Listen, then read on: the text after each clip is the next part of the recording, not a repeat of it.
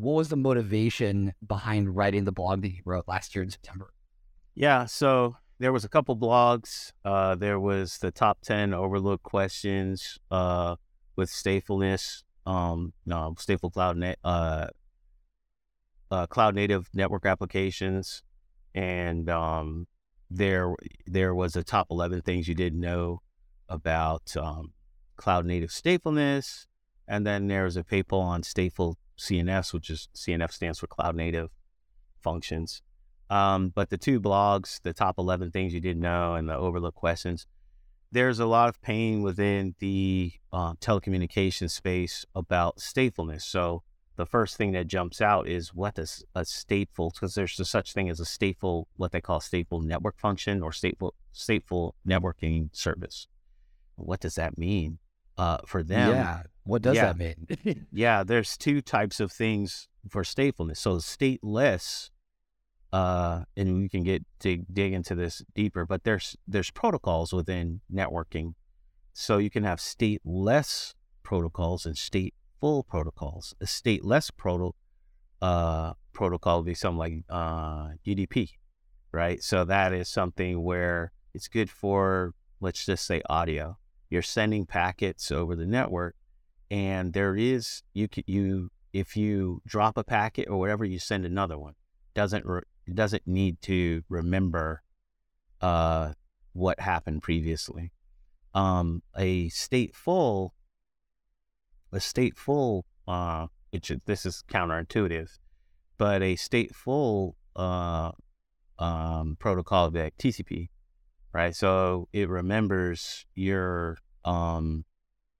it remembers the connection, and so it can do if you drop a packet and you send it over, it says, oh, it has a little counter, and it says, oh, this is not in the right order.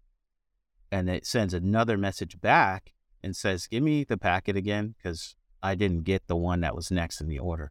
And then so it has what's called error correction. So that's a stateful protocol. Now, right off the bat, like I've had discussions with programmers and all that, and they think TCP/IP is stateless, because we regular programmer, enterprise programmer, we know about HTTP and all this other stuff, and think of TCP, and we're like, oh, we don't even deal with that, but we think of it as stateless, but it actually is stateful. So you have this word stateful that already within the networking side, they have a concept of it remembers the connection, and it basically has its connotation of error correction and sending packets in the right order, and if there's a missed one, they resend.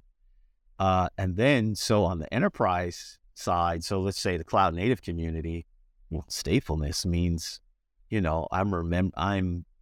can mean anything from we're thinking of HTTP or something like that, and remembering the connection, we're maybe saving state between calls in the HTTP, all the way to databases, right? And I'm saving something all the way into a database, and it's persistent, and has a certain level of consistency and all this stuff.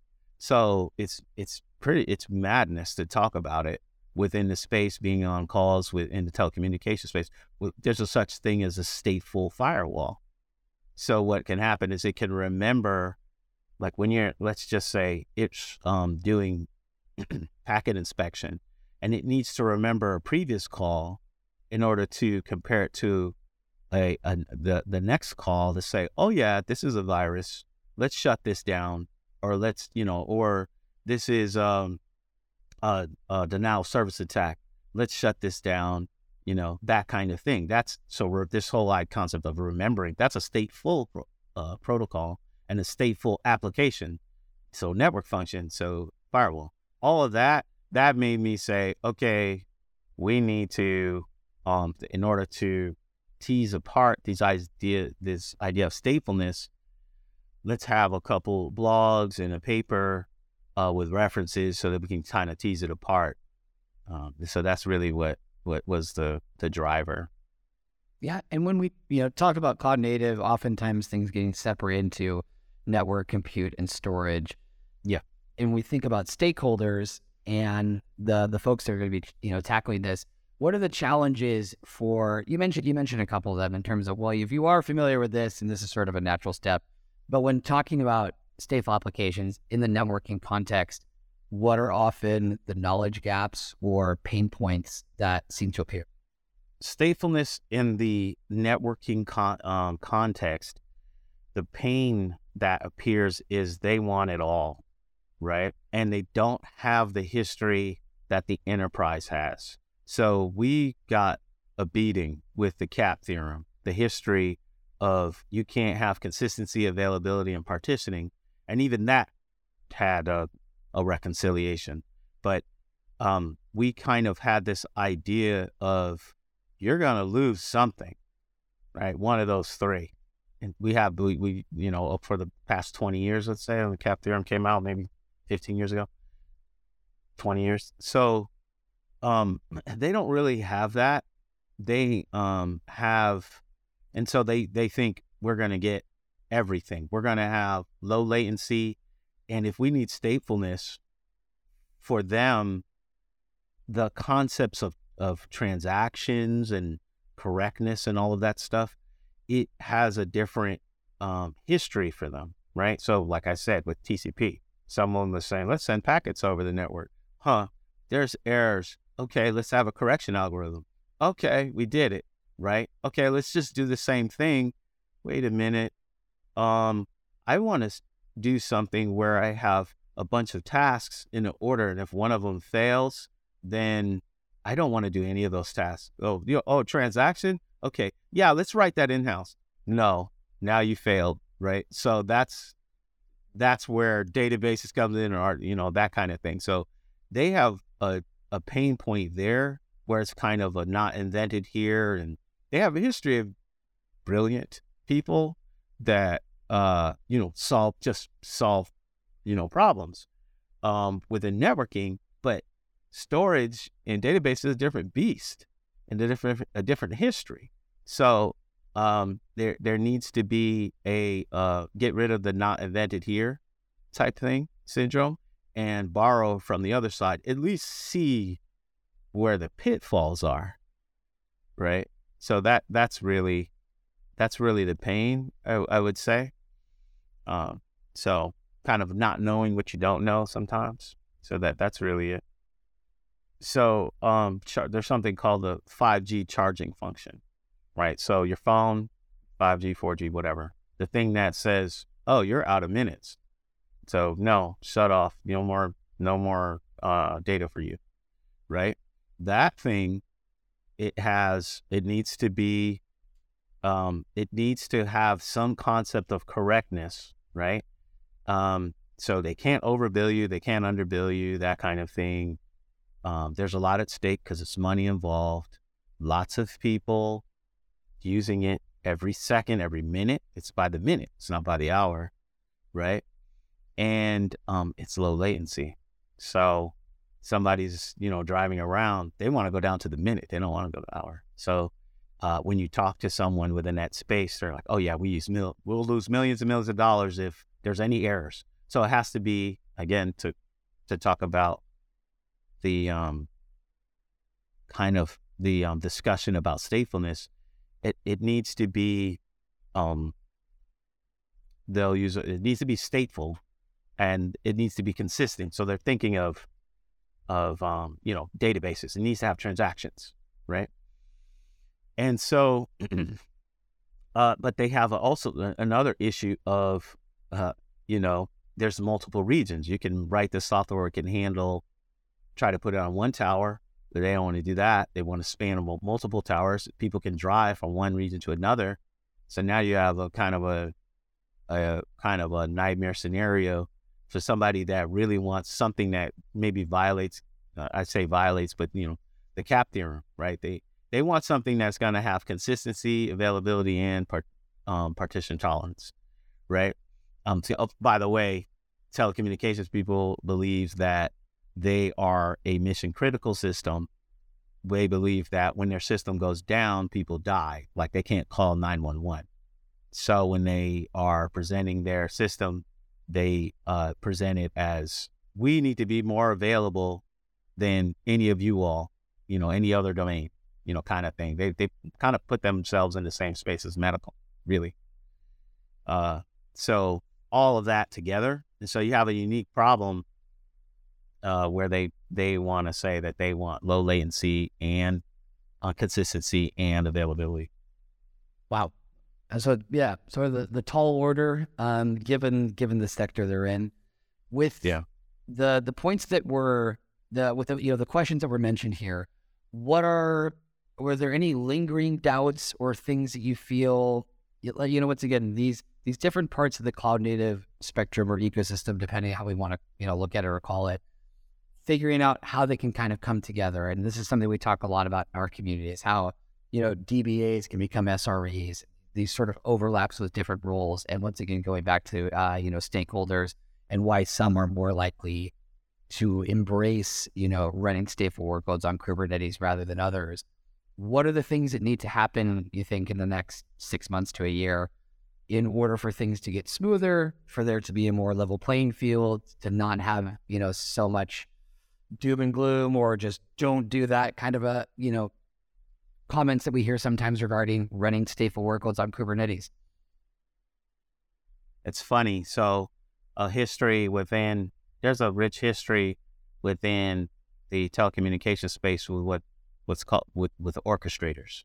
They argue that they were up on making orchestrators before the cloud native community. So things that would spin up applications and do the life cycle, which is, they look at that as a fancy new phrase for what they were already doing.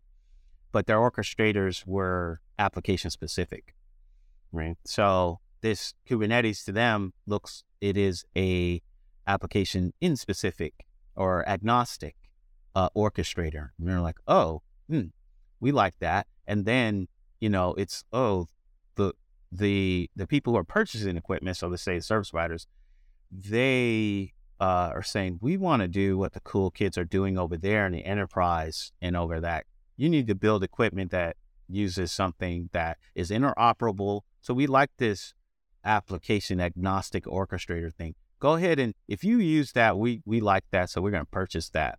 So that's a driver for the vendors to make the things that work on Kubernetes, and then hence statefulness that works in Kubernetes, right? So who is it that's going to be? They're already, there's many ways you can go with this for what's being pushed within telecommunications. Like the thing that I described earlier, so the 5G charging platform, that thing has like one component that needs to be this low latency component, the part that says you don't have any more minutes, but the part that shuts off the network, the part that remembers that you are this user with this much money, in your account and all this other stuff, all of that is an enterprise application, right? So that is in the wheelhouse of enterprise and all that. We've been doing that for a long time.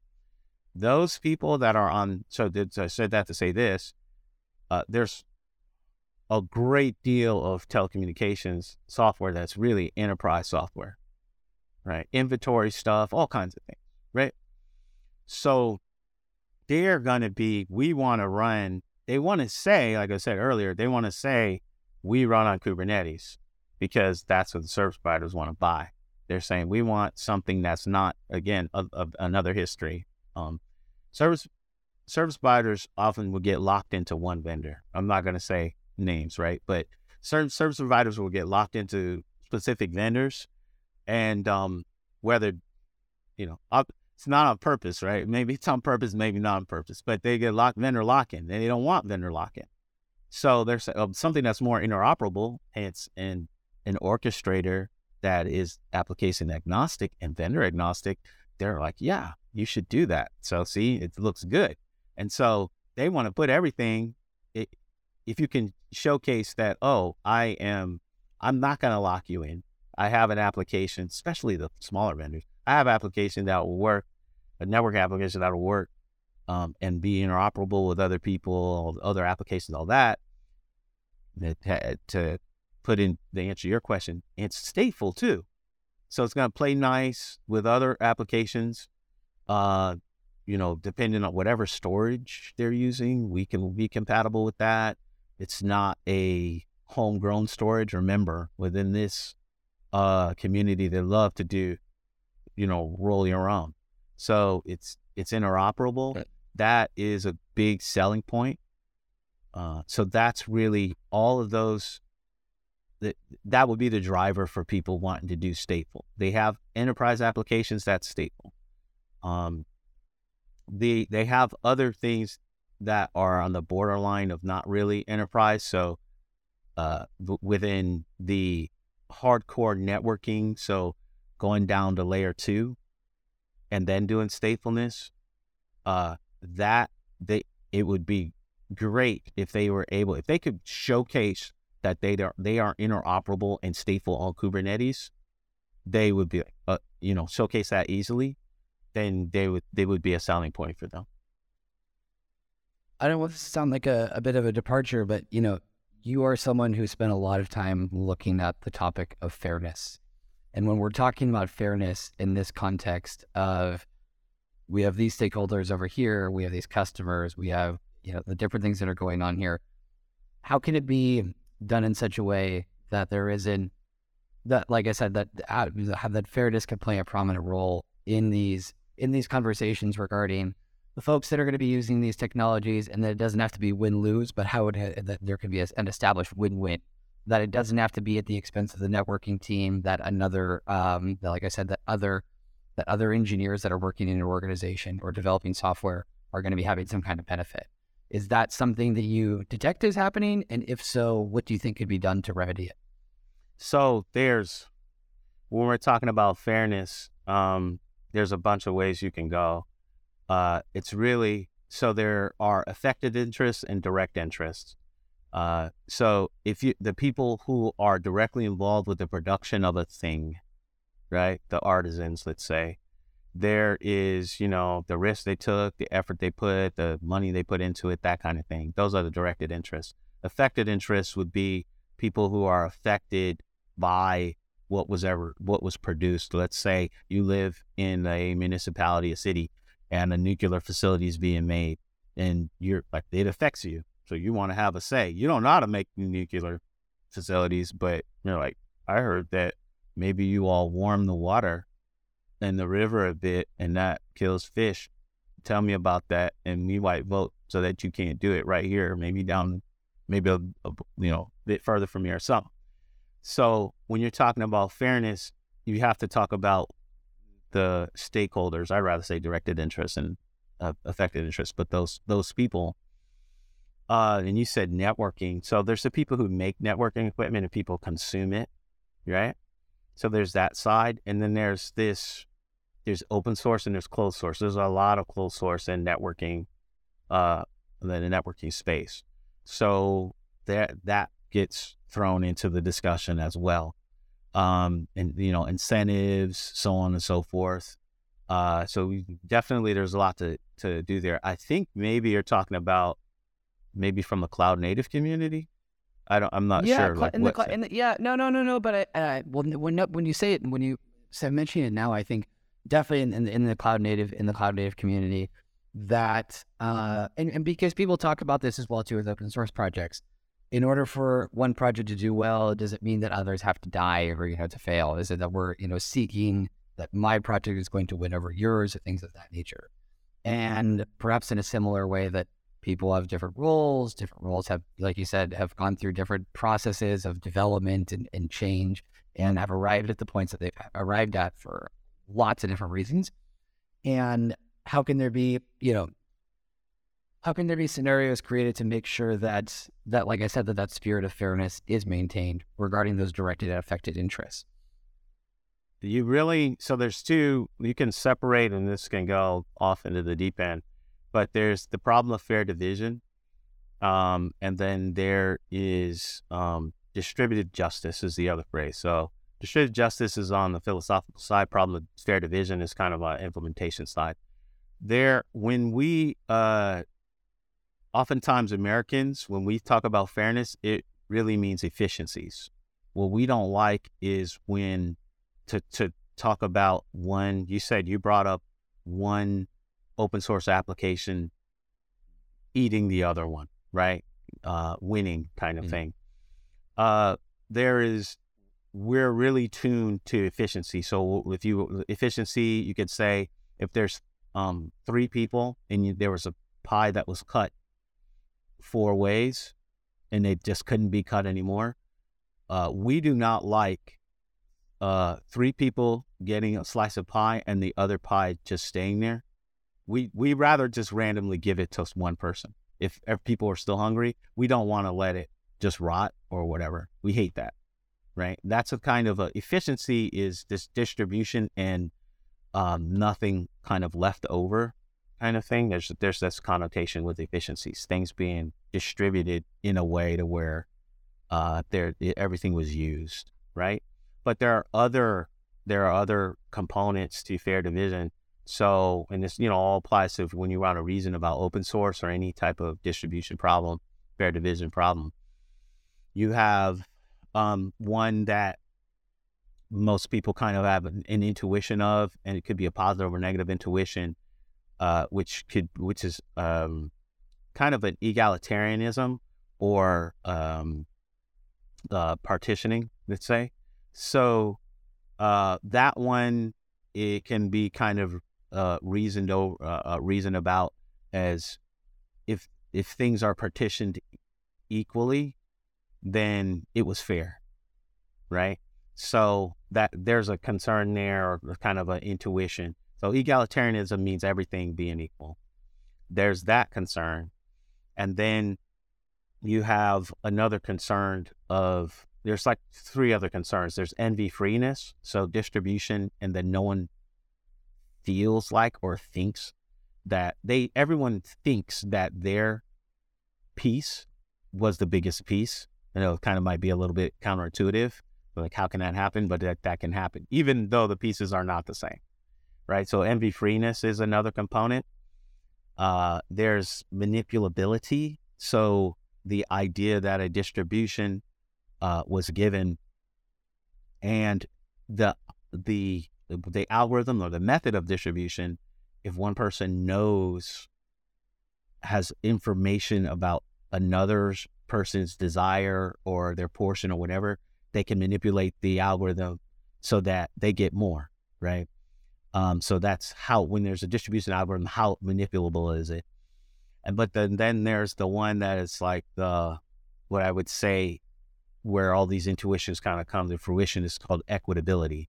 So it's the belief that given your risk and what you put in and all these other things, that given all your inputs and given other people's inputs, you believe that you're, for lack of a better way of phrasing it, you believe that your portion is the same as another's, given what they put in, right? So it gets into game theory. It talks about like Pareto optimality and all these other things.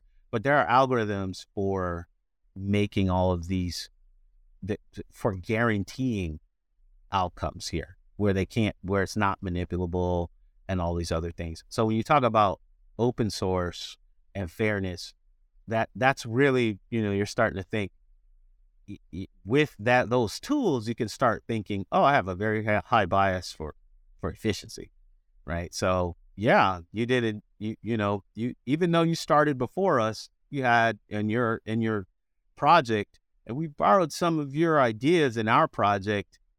You were slow to come out with new features and all that. I mean, too bad, so sad. That kind of efficiency kind of we think of efficiency. Markets are an implementation of efficiency.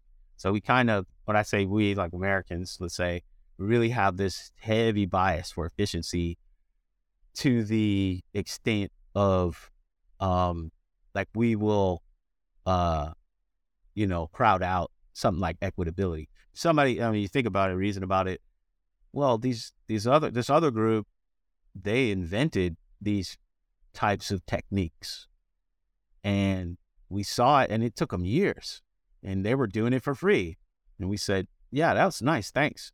Implemented it over here with some other ways, and we're not going to compensate them or let them have a stake or let them have a vote or let them, any of that stuff. then you start getting to that equitability side and all that. And then that's when you can start coming back and saying, let's reason about that. That's when you start getting into the philosophy side of distributed justice. So both of those can inform each other. But I talk about that for hours, so let me stop. I could tell, but this is amazing. I think we'll have to have a separate conversation just focused on that. But I think what's cool that you touched on a few different things, but one thing as well, in Kubernetes, I think there are about 100,000 people in the Slack channel, right? Or at least if not there at the CNCF.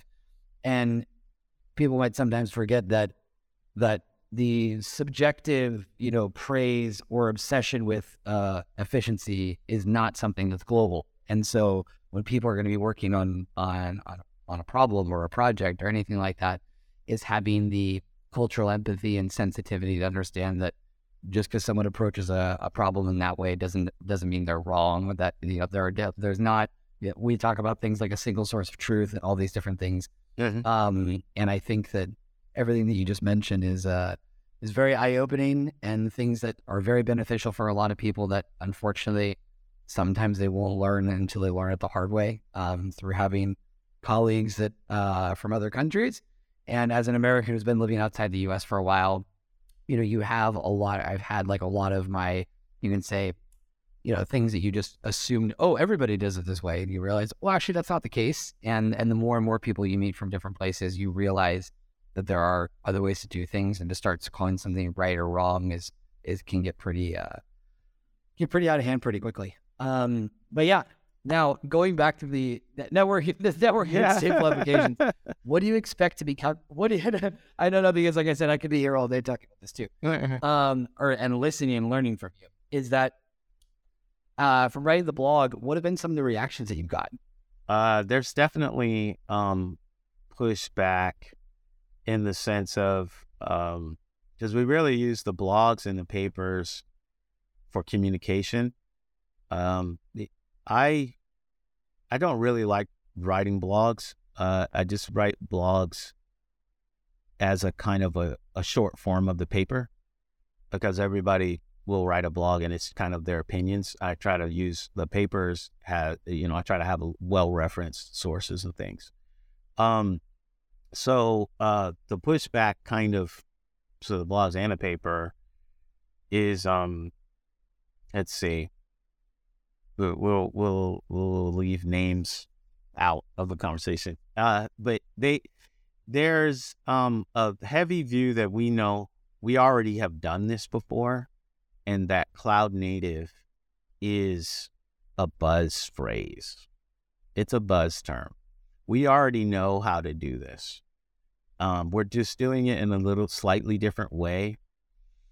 And so statefulness, and low latency, the only reason why they will change to conform with, let's say, an open source ecosystem, cloud native ecosystem, would be if the consumers, the buyers, were knowledgeable of the interoperability, let's say, and other benefits that come from doing it in a more cloud native way, which is, maybe not even a real thing.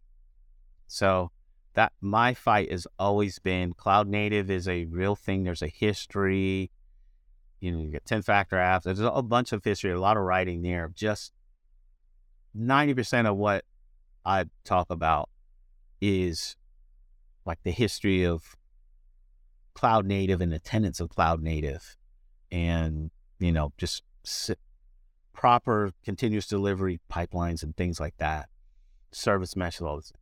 And then saying, okay, this is how you apply it to the networking side. And then the pushback is, that's cute. We know how to do that already.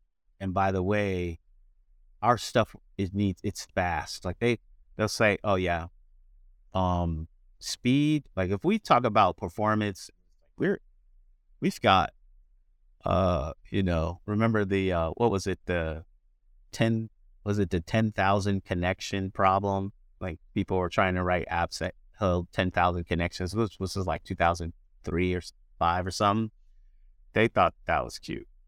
right? They're like, no, we do millions of, that kind of thing. And it's like, how many hits per second and how much throughput? And they can't even use the same tools for performance testing that enterprise uses. They want line speed. So there's network cards with 400 gigabit throughput, right? So they think cloud native is, oh, what are you doing over there? Okay, well, when we have a hiccup, you all die, kind of thing. So it's kind of a domino effect, and so they're very sensitive to low latency. And with that, there's that's the pushback. It's always, that's cute.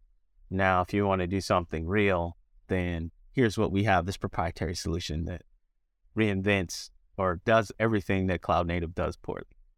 With what you said about the pushback too, and that like this has already been done, or we're already doing this, or I've been doing this since 1997, or all the different things. Literally, one of the things that we talk about in our community, and also because in the data world often has a reputation for being maybe old school and very resistant to change. And so when you talk about the evolution of cloud native becoming a thing, a term that's being used by quite a few of our community members is talking about cloud native data in terms of the different qualities that it has, and that it's and really sort of embracing this kind of concept. Is that something that you've noticed over time, once again, with this sort of birth of cloud native becoming a thing? How do you see data inside that, the role of it and its importance, and the challenges around it as well?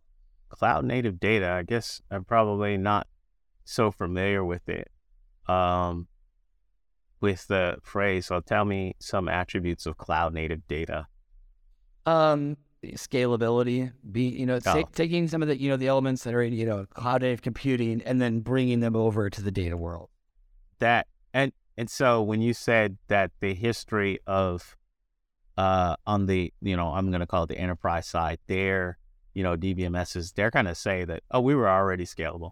Oh, is that what you're saying? Like they had a history of that?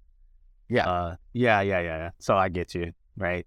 So they're because it's when you were bringing up before, database administrators and stuff like that. There's a history of, hey, we've been having, great uptime for, we're set up our databases so they have a certain amount of, reliability and all this stuff. And then on the cloud native side, it would be, availability. You start talking about 5 nines and stuff like that, and they're saying, wait a minute, what? That's not anything real, can't deploy. Historically they push back and all of this stuff like that. Reliability within, let's say cloud native data needs to be reliable. That needs to be teased out, right? So in the paper I talk about this, right? There's different forms of what do you mean by reliable, and then applying that to data. So can you tolerate write skew? What type of, when you use the term consistency, that's kind of a ambiguous phrase. You really probably mean isolation. You really probably mean serializability. But from a programmer standpoint, an enterprise programmer, we are saying transactions, right? But even we got a little bit duped because there's different forms of what's called isolation, where it really, in different scenarios, you really thought that your transaction rolled back. No, it didn't. So snapshot isolation, which a lot of databases have enabled by default, it won't handle certain types of problems I talk about in the paper and some of these blogs. Right. So what really we wanted, what we were thinking of, serializability, and then again, when you say finances, we need to have transactions, so it needs to be consistent, or really mean serializability. Oh, okay. Even that language is not, even on the enterprise side, we weren't using that for sure. Telecommunication, they weren't using that. So reliability is an ambiguous word. I think in the communication on both sides, but definitely on within telco, it's for sure because they believe that their networks and their applications are more reliable than the other like compute and storage. So that's kind of what I've seen. So if you were to say reliability for cloud native data, that's one thing. I mean, what are some other attributes that you think? Availability, maybe high availability. Yeah, on the subject of topics like portability, high availability, other words that we get involved in the ecosystem too, observability, to be able to make better decisions. Like I said, moving these SRE sort of concepts over to the data world. Yeah, it's quite interesting. They kind of have the concepts of, let's say, observability. They want that, and they want for their applications, especially their enterprise-leaning applications, they know, hey, we should have observability for our nodes that are dealing with data, these types of things. But it's kind of it can be like they're behind, it's an afterthought. And it really comes down to showcasing, and then the people who are consuming it, valuing it. So, yeah, it's an interesting question, the cloud native data. Yeah, and a couple of community members actually wrote a book about about this specifically, but also looking at the data on Kubernetes ecosystem when we see the different workloads that have made their way on there. And talking about end users, telecommunications is quite, telecommunications, financial institutions. Those are quite common, topics that come up in terms of the amount of data they're generating, the kind of data they're generating, the sensitivity around some of it, and looking at different environments, whether it's on-prem or, private clouds, different things like that. Sorry, what were you going to say? I was going to say that concept, I think it's David McCrory came up with the concept of data gravity. I don't know if you've heard that concept. So moving the data closer to the compute. Okay, that may have been subsumed into this cloud native data concept. So there's that. And I won't say telco is familiar, like they're familiar with the intuition for sure. That they're very much, as far as algorithms, as far as pathing algorithms, the nodes need to know the best path. So switches, there's a data that needs to move from one switch to another that makes it to where, oh yeah, these packets get forwarded around this high traffic area in the center of, let's say, Facebook's, millions of nodes or whatever they have, and go around, that kind of thing. Those types of things are definitely within, they just have different names for it. Yeah. It once again is that when we talk about, breaking down silos and trying to bring folks together and removing, misunderstandings, at the same time, having groups that have been so well established for long periods of time, it's interesting because, we're talking about fairness, and a lot of this I think has to do with change management, which I imagine you're well versed on as well, which would be another 4-hour session another day. But in terms of preparing people for change, the culture that's going to be surrounding that, I just say that just in the sense of working in an organization that rushed into the cloud and was not prepared for the different elements that were going to come along with that, and then paid a very, very heavy price, both in terms of their monthly bills, but also internally as an organization because of professionals that have been, doing things in a certain way for a long time, and then now having abruptly lost that and having to shift into a new environment. I feel like a lot of undercurrents in the conversations we have in our community are about how much resistance there is to change and finding the right people to make sure that it can be done as smoothly as possible. Yeah. I'm interested. So when we talk about the data on Kubernetes community, some things, like there's things that jump out at me. There's stuff from my history that was mostly enterprise. So I'm thinking, as a dev, I went straight to databases, but there's all the algorithms that came out, like Paxos and Raft, and how those were used to try to make things work better with multi-node, and that's the CAP theorem and all that stuff. What is it that people are within? I'll say this: within when we say something to do with statefulness in Kubernetes community, there's the storage side, and then there's running databases in Kubernetes. For the data on Kubernetes community, which one of those or both of those, or what's the percentage, the breakdown of concern for what people are writing about? Question. Yeah. Great question. And I'll be happy to share our research report with you later on, because it's, breaking down those workloads. We interviewed 500 people to see how they thought about, the challenges and opportunities of running data on Kubernetes and basically what's going on. Because for us, it's like, well, we have this perception. We talked to a lot of people, but just getting some research was very helpful. So we've done 2 reports. And because in the beginning, precisely what you said, it was very much this database and storage dichotomy. But we've seen, pretty sharp increases in the amount of analytics workloads being run on Kubernetes. Mm-hmm. And also as well, machine learning and AI, and then also messaging and streaming. But when we started out as a community, actually, there was a very strong database and storage focus, partially because of, the conversations that were happening inside the CNCF. But since then, it's branched out into these other areas, making a much more diverse ecosystem. And it's interesting to see because, like I said, I've been involved in the community for 2.5 years now. In the beginning, it seemed like ML, it was like, no, like, no way, we're not going to go this route.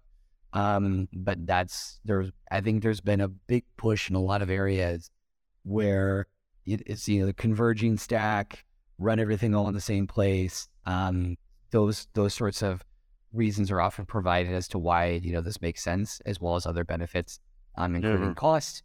So like I said, these are the things that come up quite frequently. But yes, database and storage still play a very prominent role, but these newer workloads are gaining a lot of traction. Anyway, well, this was a super cool conversation that touched on a lot of things, and I hope it was good enough for us to have another one in the future. Oh, and yeah. I'd really like you to, yeah. And there really should be a separate series just on fairness. But for folks that are out there that maybe don't know you, what's the best way to see what you're doing or to follow up with any of the stuff that you're working on? So our main project's open source project's called the CNF Test Suite. And that could be, you could follow that cncf.io/CNF. That is the CNF, so Cloud Native Network Function certification for those who are vendors that want to certify that their network function works well within the cloud native ecosystem, let's say, which to include there's some storage tests. It would be nice to get some feedback from the community on what's the best way to run stateful workloads and put those tests into the test suite. Those are the best things as far as what we're working on. And then if you do a search on CNF Test Suite and GitHub, you can find that. The Volk cooperative is volk.coop, so volk.coop website for us, and it's Volk Co-op on Twitter as well. Perfect. Well, thank you much for your time today, and looking forward to future conversations. All right. Thank you.